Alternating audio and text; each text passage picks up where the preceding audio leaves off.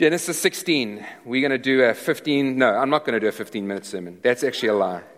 I'm not going to do it. I won't have the ability to do it. So I don't want to create a false sense of expectation. It's probably going to be a 20 to 25-minute sermon, but even that's a miracle. If you know me in any way, if you're visiting at church in the city, you are about to probably witness the first thing that has ever taken place at this church in 12 and a half years, and that is me preaching for less than 30 minutes. So I'm going to do my utmost for that to be the case. So let's trust the Lord will do amazing things. Father, thank you already for the incredible things that you have done. Thank you for the powerful, amazing encounter of your presence in our worship time. The songs, the words of those songs, that we were able to declare your lordship and your majesty, not only over our lives, Lord, but over this church and over the city and nations. And thank you for this beautiful story that we've just heard, Lord God, of your faithfulness and your goodness, as difficult as it was at times. Thank you that your hand was upon them and continues to be upon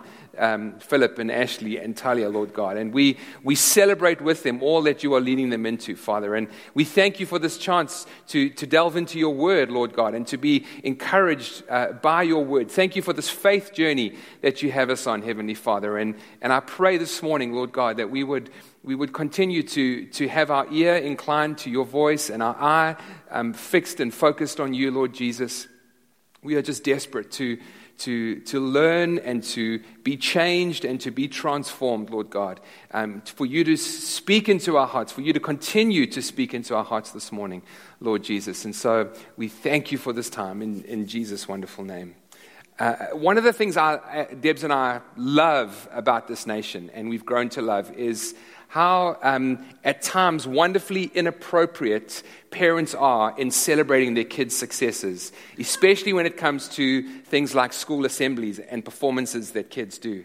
You guys have all, I'm sure, either been a child and enjoyed the moment of performing in front of your families, or those with kids know exactly what this is like. And we experienced this for the first time about 12 and a half years ago when our girls went to their first winter assembly at the school that they were at. You know, the 30 or so kids from each classroom nervously walking into the auditorium. And as they come into the room, they're eagerly looking to catch the eye of their parent, to know that their parent has seen them. And the parents just completely unashamedly standing up and making themselves as big as possible until their child is able to see them. You know, you just literally look across the room and there's parents doing this and look at me, sweetie, look at me, sweetie. And if one of the kids were to do a solo, you actually know who the parents were right away, because the parents are like, you know, that's my child, and there's high fives going on around, everyone sitting around them. I mean, you know, South Africans by comparison are just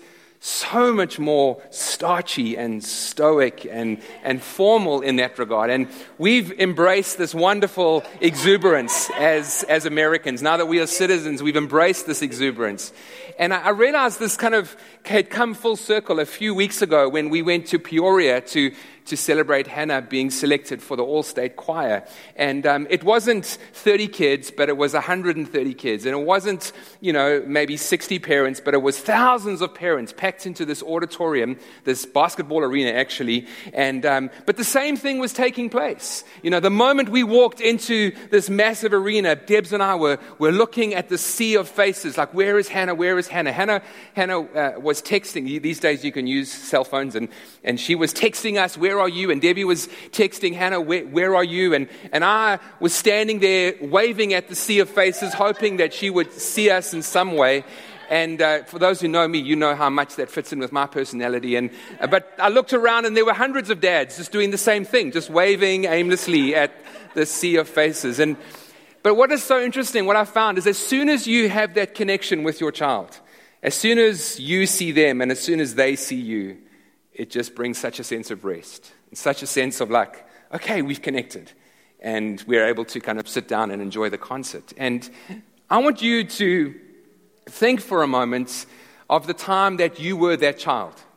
I want you to put yourself in that child's shoes, walking into that auditorium, trying to catch the eye of their parents. And for those who have kids, I want you to think about how important it actually is for you to know that your child has been seen by you.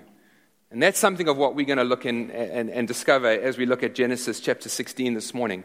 So very quickly, we're doing this series through Genesis 12 through 22, promise, believing in a faithful God. And we've learned two main things so far. We've learned about the faithfulness of God. God is incredibly faithful. And that's what gives us the ability to have faith. Our faith is rooted in the absolute faithfulness of God. God is not concerned about the quantity of our faith, how much faith we have. He's not concerned about the quality of our faith, how consistent our faith is. What concerns God is the object of our faith. Is our faith centered and placed in the person of Jesus Christ? So we've learned about God's faithfulness. And the second thing we've also learned about how closeness and intimacy with God is actually the ultimate purpose of any faith journey. The faith journey, the purpose for God taking us on the faith journey is not that we would be blessed. And we are certainly blessed. But it is actually closeness and nearness with God. The Black family have been blessed amazingly with an incredible daughter. But I know that part of the story, part of their testimony, I know this to be true, is they learnt that greater intimacy with the person of Jesus Christ through this whole journey. That's the ultimate purpose of any faith journey. And so we're going to look at both of those things in the account of Genesis 16 today, but we're going to learn one thing extra. The fact that because God sees me and because God sees you,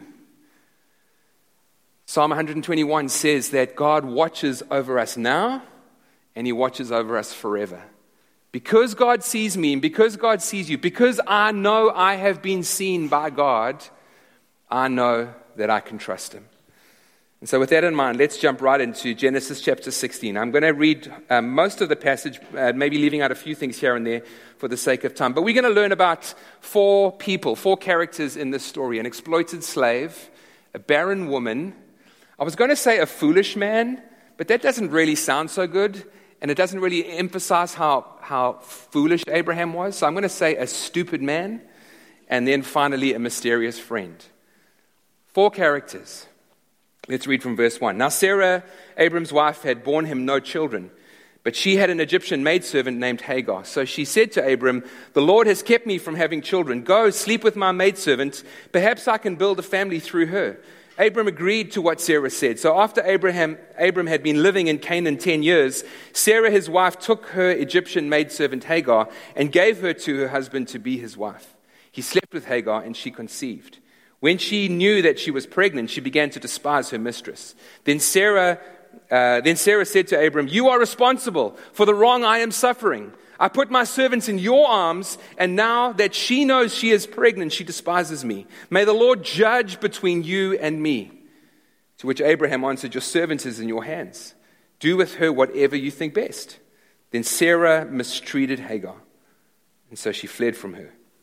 The angel of the Lord found Hagar near a spring in the desert. It was the spring that was beside the road to Shur, which is on the way to Egypt.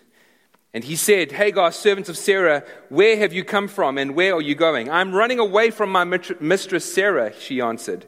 Then the angel of the Lord told her, "Go back to your mistress and submit to her." And the angel said, the angel added, "I will so increase your descendants that they will be too numerous to count." Let's drop down to verse 12. In that time, God tells her to name the child Ishmael. She gave this name to the Lord who spoke to her. "You are the God who sees me. You are the God who sees me." For she said, "I have now seen the one who sees me." And this is why the well was called Beer Lahai Roi. It is still there between these two cities, Kadesh and Bered. So Hagar bore Abram a son, and Abram gave him the name Ishmael to the son she had born. Abram was 86 years old when Hagar bore him Ishmael. First character we're going to look at quickly is an exploited slave. Verse 1 of the account starts, "Now Sarah, Abram's wife, had borne him no children." So just quickly to make sure we understand the context, 4 times between Genesis 12 and Genesis 16, God had promised that He was going to bless Abram with offspring. And He said to them, "Your offspring are going to be as numerous as the stars in the sky and as numerous and as bountiful as the dust on the earth." That's how many children you're going to have. But in verse 3 we learn that Abram had been waiting for 10 years for child number one to appear, and there was no hope. There seemed like it was not going to be possible. And that's why it starts. Now Sarah, Abram's wife, had borne him no children. Often a statement like this, and there's numerous statements like this in the Bible, often the very next kind of term that comes after this is, but God. Sarah hadn't borne Abraham any children, but God. And that's kind of what we are anticipating and hoping for. An example of this is found in Ephesians chapter 2, verse 1, 2, and 3. Paul writes, and he says to us, he says, you are dead in your sins. And he says, you are condemned under the wrath of God. And you are in bondage to Satan and in bondage to the world and in bondage to sin. It's almost what Paul is saying is that we are as spiritually dead as Sarah is barren. And then verse 3 of Ephesians chapter 2 is this incredible statement, but God, because of his great love and mercy for us, has made us alive in Jesus. But unfortunately, this isn't the case in Hebrews chapter 16, verse 1. And so there's not a but God, but rather there's a but Sarah had an Egyptian maidservant named Hagar.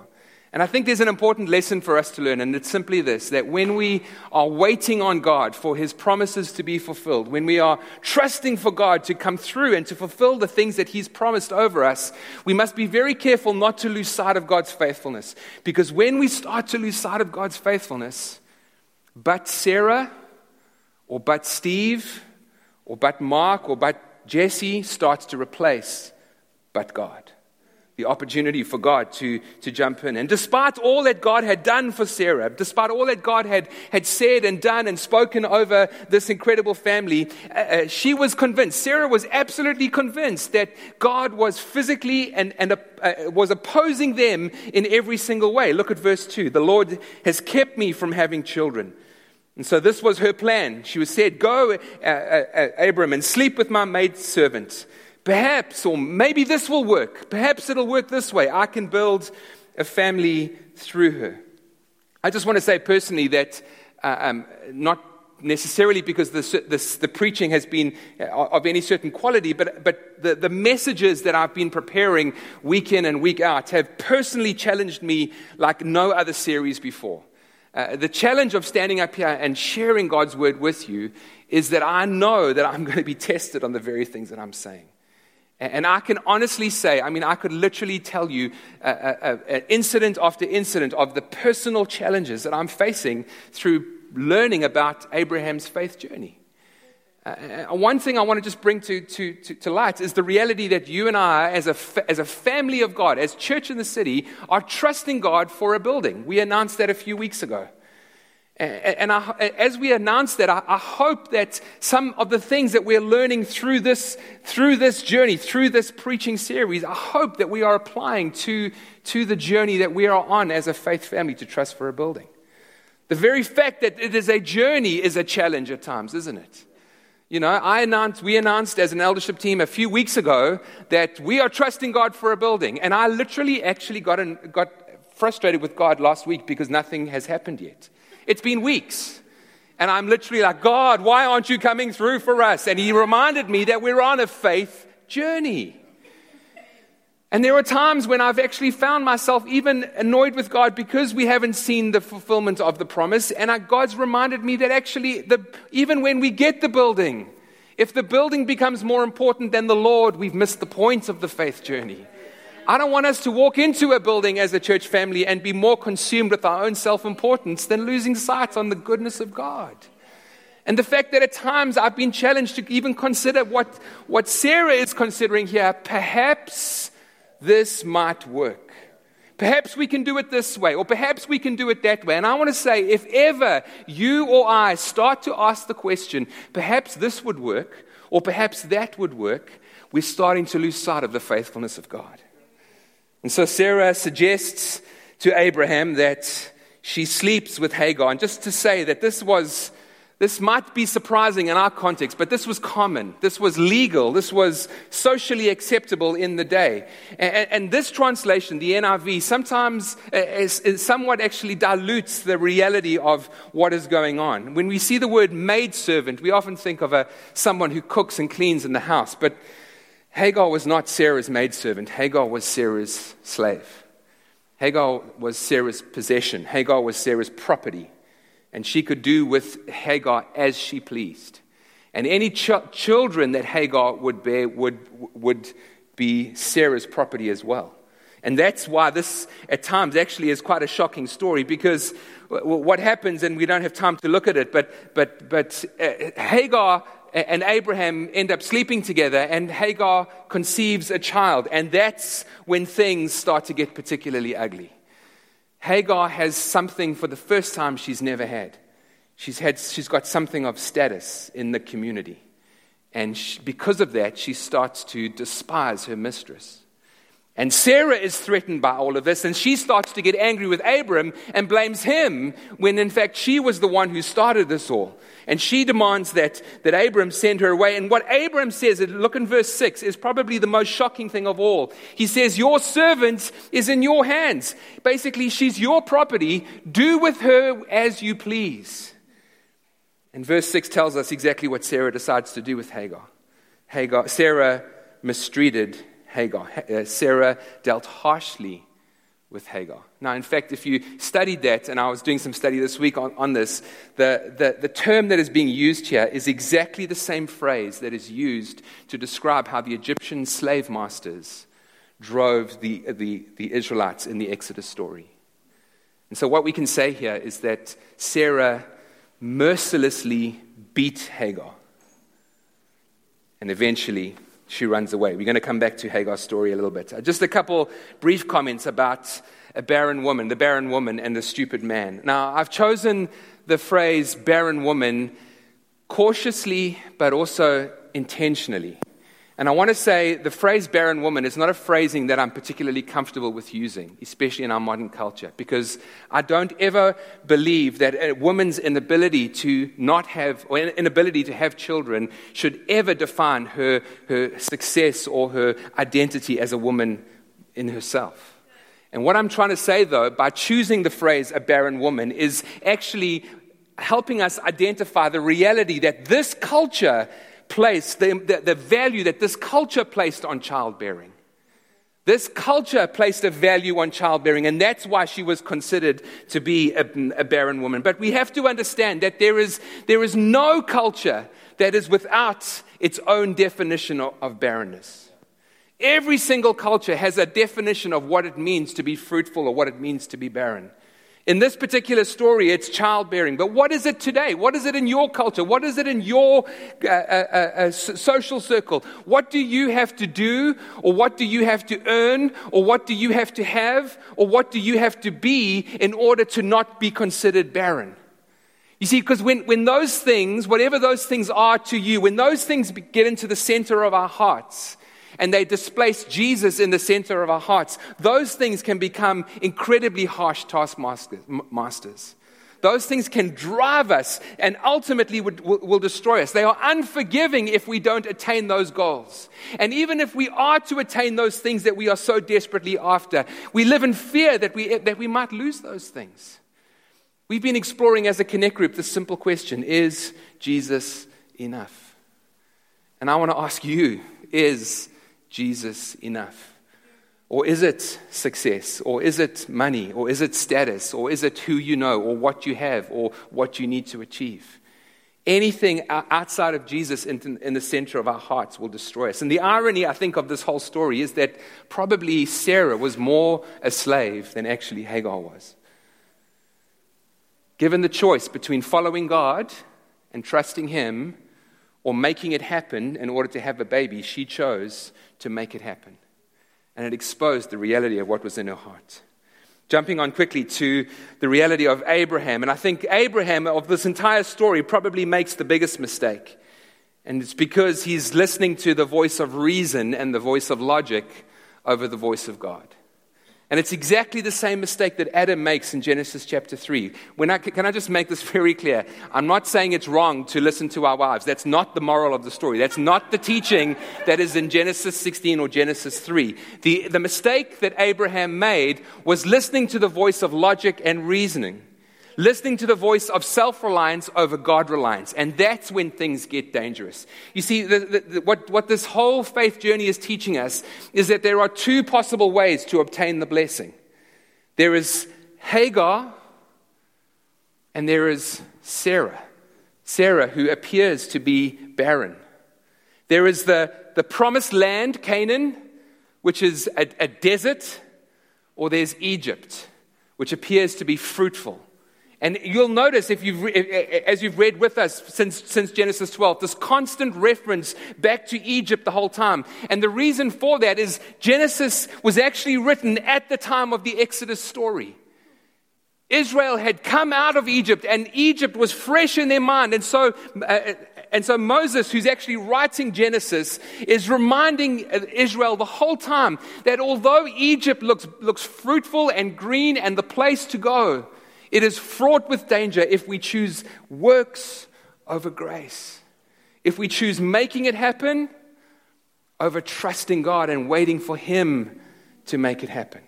And Paul does the exact same thing in Galatians chapter 4 when he reminds us, we are not children of Hagar. We are not sons and daughters of works. We are not sons and daughters of self-effort. We are not those who need to push each other out of the way in order to make something happen in God. We are not those who need to be ambitious in God. And by ambitious, I mean trying to make it happen in our own strength. We are children of Sarah, sons and daughters of grace, sons and daughters of God's mercy, sons and daughters of faith. Sons and daughters of waiting on God for God to do what He needs to do. And when I think of what we're just reading here, I'm reminded of that scene in Exodus where God comes before Moses and He says to Moses, Moses, I set before you life and death. And then just in case Moses doesn't choose well, God says, I want you to choose life. And I see God almost standing before us as a church family. And I've seen Him stand before me. I've sensed Him standing before me. And I trust He's standing before us as a church family. And He's saying, church in the city, I'm setting before you grace and works. And in case you're not sure which one you should take, choose grace. Choose the way of grace. Choose the way of rest. Choose the way of peace. Choose the way of trusting me. Choose the way of waiting on me to bring about breakthrough. Quickly, moving on to the last character, the mysterious friend. We've seen the victim, Hagar. We've learnt about the perpetrators, Abram and Sarah. And now we're going to look at the hero of the story, which is the mysterious friend. And just to say, the reference to the angel of the Lord, this is not like Angel Gabriel in Luke chapter 1 who appeared before Mary. This is not like the angel who appeared before John in the book of Revelation. Both of those were created angels. You know, when John in the book of Revelation falls down at the feet of the angel's almost alarmed. And he says, oh my goodness, don't bow down to me, stand up. I'm a created being just like you. The only one we should be bowing down to is God. And this is not that angel. This actually is Jesus Christ. This is a pre-incarnate a manifestation of the person of Jesus Christ, the angel of the Lord. And in verse 9, Jesus, or the angel of the Lord, asks Hagar to do something that seems so impossible. Look at verse 9. He says to Hagar, go back to your mistress and submit to her. Go back to your mistress and submit to her. He goes on to tell her that he will be with her and that he will watch over her and he will make sure that her son is blessed and will be multiplied, his descendants will be multiplied just like Abraham's. But he's saying to her, listen, it's not time to leave just yet. Don't run away from the place that I need you to be, as hard as it is for you to be in that place. And I think sometimes when we read these accounts of especially Old Testament stories, we are at a bit of a disadvantage because we know the beginning from the end. When we read this story, most of us here have read the story of Genesis 12 through to 22. And so we know the story that goes where Hagar eventually goes back and she finds God's grace to continue to live in Abraham's house. And eventually in Genesis 21, God calls her, or she gets released to go, and she goes with something of God's favor and protection and presence with her. But she didn't know that when she was told by the angel of the Lord to go back. And I think it illustrates this as such an important point. There are times in our faith journey where God will ask us to do things that don't make natural sense.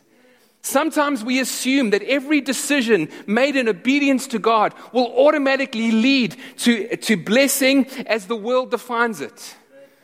And I want to say, friends, ultimate blessing is God's absolute promise. But just because we say yes to God doesn't always mean natural promotion or natural favor. There are often very lonely and very difficult roads we have to go down until we get to the promise. Philip and Ashley could have literally stood up here and spoke for an hour about the challenge after challenge after challenge. But they knew there was an ultimate blessing at the end of the road. Friends, God doesn't give us what we necessarily think we need. God answers prayers that we would pray if we knew what He knows in the moment. God gives us and asks us to do things that we would do and would want to do if we knew exactly what He knows. And what enables Hagar to do this? What enables us to do this? 3 quick things, and then we're finished. We can do this. We can trust Him. Because He sees us. He sees us.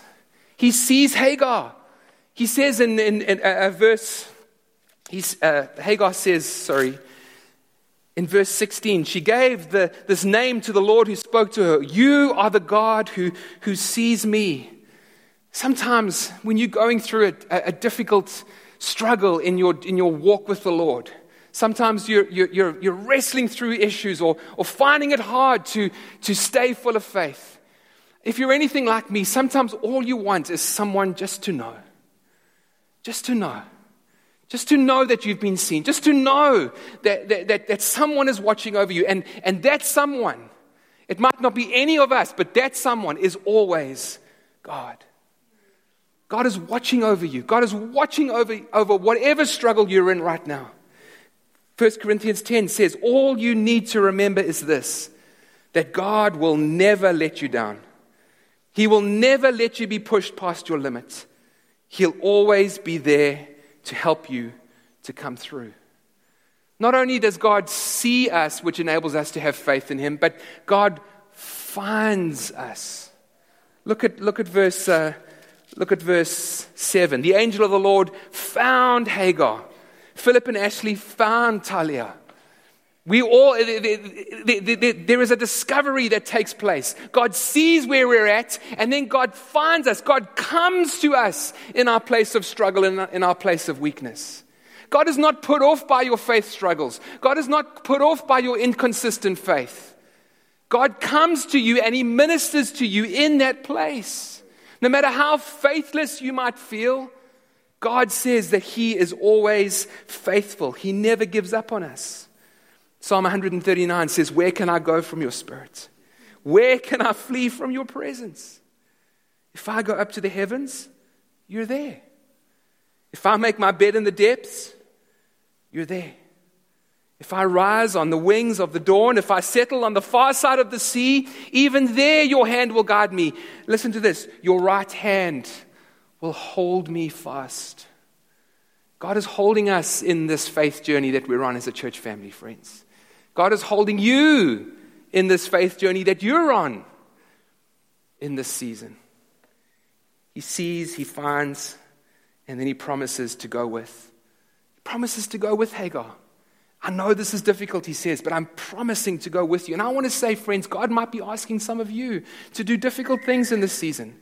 God might be asking you to do some tough things, and God's promise to you is He will go with you. I've been meditating on Psalm 121. I lift up my eyes to the hills. Where does my help come from? The psalmist asks, just to give some context to that, in those days there were altars to foreign gods, and Asherah poles that were always built on high places. And so the psalmist is looking up to the hills, and he sees the hills that are covered in false worship. And he says, I lift my eyes to the hills. Where does my help come from? My help doesn't come from those gods. My help comes from the Lord, the maker of heaven and earth. He will not let your foot slip. He who watches over you, God watches over you, will not slumber. Indeed, he who watches over Israel will neither slumber nor sleep. The Lord watches over you. The Lord is your shade at your right hand. The sun will not harm you by day, and the moon, nor the moon by night. The Lord will keep watch over you from all harm. He will watch over your life. The Lord will watch over your coming and your going, both now and forevermore. I want to ask you to close your eyes just for a quick moment, if you wouldn't mind, and then I'm going to hand over to Mark. I want you to just picture yourself. If you can just humor me. Picture yourself as that child walking into the auditorium, about to perform with your classmates. And I want you to sense something of that, maybe excitement, maybe nervousness, that uncertainty of, oh my goodness, I hope my parents are going to see me. I think that describes something of the faith journey that many of us, all of us, some of us are on. The uncertainty, the nervousness, the questions, the desire to know that God sees us. I want you to picture yourself scanning the room, looking for your mom or your dad. And then I want you to just experience, just for a moment, that sense of peace and rest that comes when you lock your eyes onto your mom or dad. That sense of, they've seen me. I've been seen, and I can see them. That's exactly what Jesus is inviting us and reminding us today. Just keep your eyes closed if you wouldn't mind. Maybe some of you here are searching to find that sense of peace and that sense of rest. And you've looked everywhere. You are scanning your eyes everywhere. And Jesus is standing up, his arms waving, and he's saying, look to me. Look to me. I'm your rest. I'm your peace. I'm your joy. I'm your hope. Maybe you've never given your heart to Jesus. I want to say today is that day. I trust today is that day. You're saying, I want to know Jesus. I'm tired of looking. I'm tired of searching. I want to know Jesus. I would love to pray with you this morning. If you want to receive Jesus into your heart, if you're going to say, Steve, I want to stop looking, and I want to look to him and have him be my Lord and Savior. Could I ask you just to lift your hand real quick so that I can pray with you? If anyone is out there this morning that's saying, Steve, I want to know Jesus, just quickly slip up your hand. I'd love to pray with you today. Just as every eye remains closed, most or perhaps all of us here then know what it's like to have received Jesus as our Lord and Savior. But that doesn't stop the looking and the searching and the wrestle that is in our hearts. And some of us are in the midst of faith journeys, and some of us have been tempted and maybe even gone down that road like I have at times to make things happen in our own strength. And to get impatient and to think at times that the promise is actually more important than the one who makes the promise. I want you to imagine that Jesus is standing up in that crowded room, just like at Hannah's concert. And he's waving his arms frantically at you, saying, look to me. Look to me. Psalm 3 says that God is the lifter of our heads. And I feel like today, some of us need our heads lifted. Not in our own strength, but by the beautiful presence of the Holy Spirit. For us to look to him, to know that he sees us. He sees you. And because he sees you, you have seen him. And so if that's you, would you just receive this morning? Father, thank you for those who are looking to you saying, God, I want to know that rest, that peace, that sense of being settled in my heart. I don't have all the answers. Lord, we don't have all the answers, but we know you do. And so we look to you. Holy Spirit, would you come and gently lift our heads to you? Let's pray for a release right now of your peace in the midst of these faith journeys. Your peace, your rest, your presence. In Jesus' name. Amen. Thanks, Mark.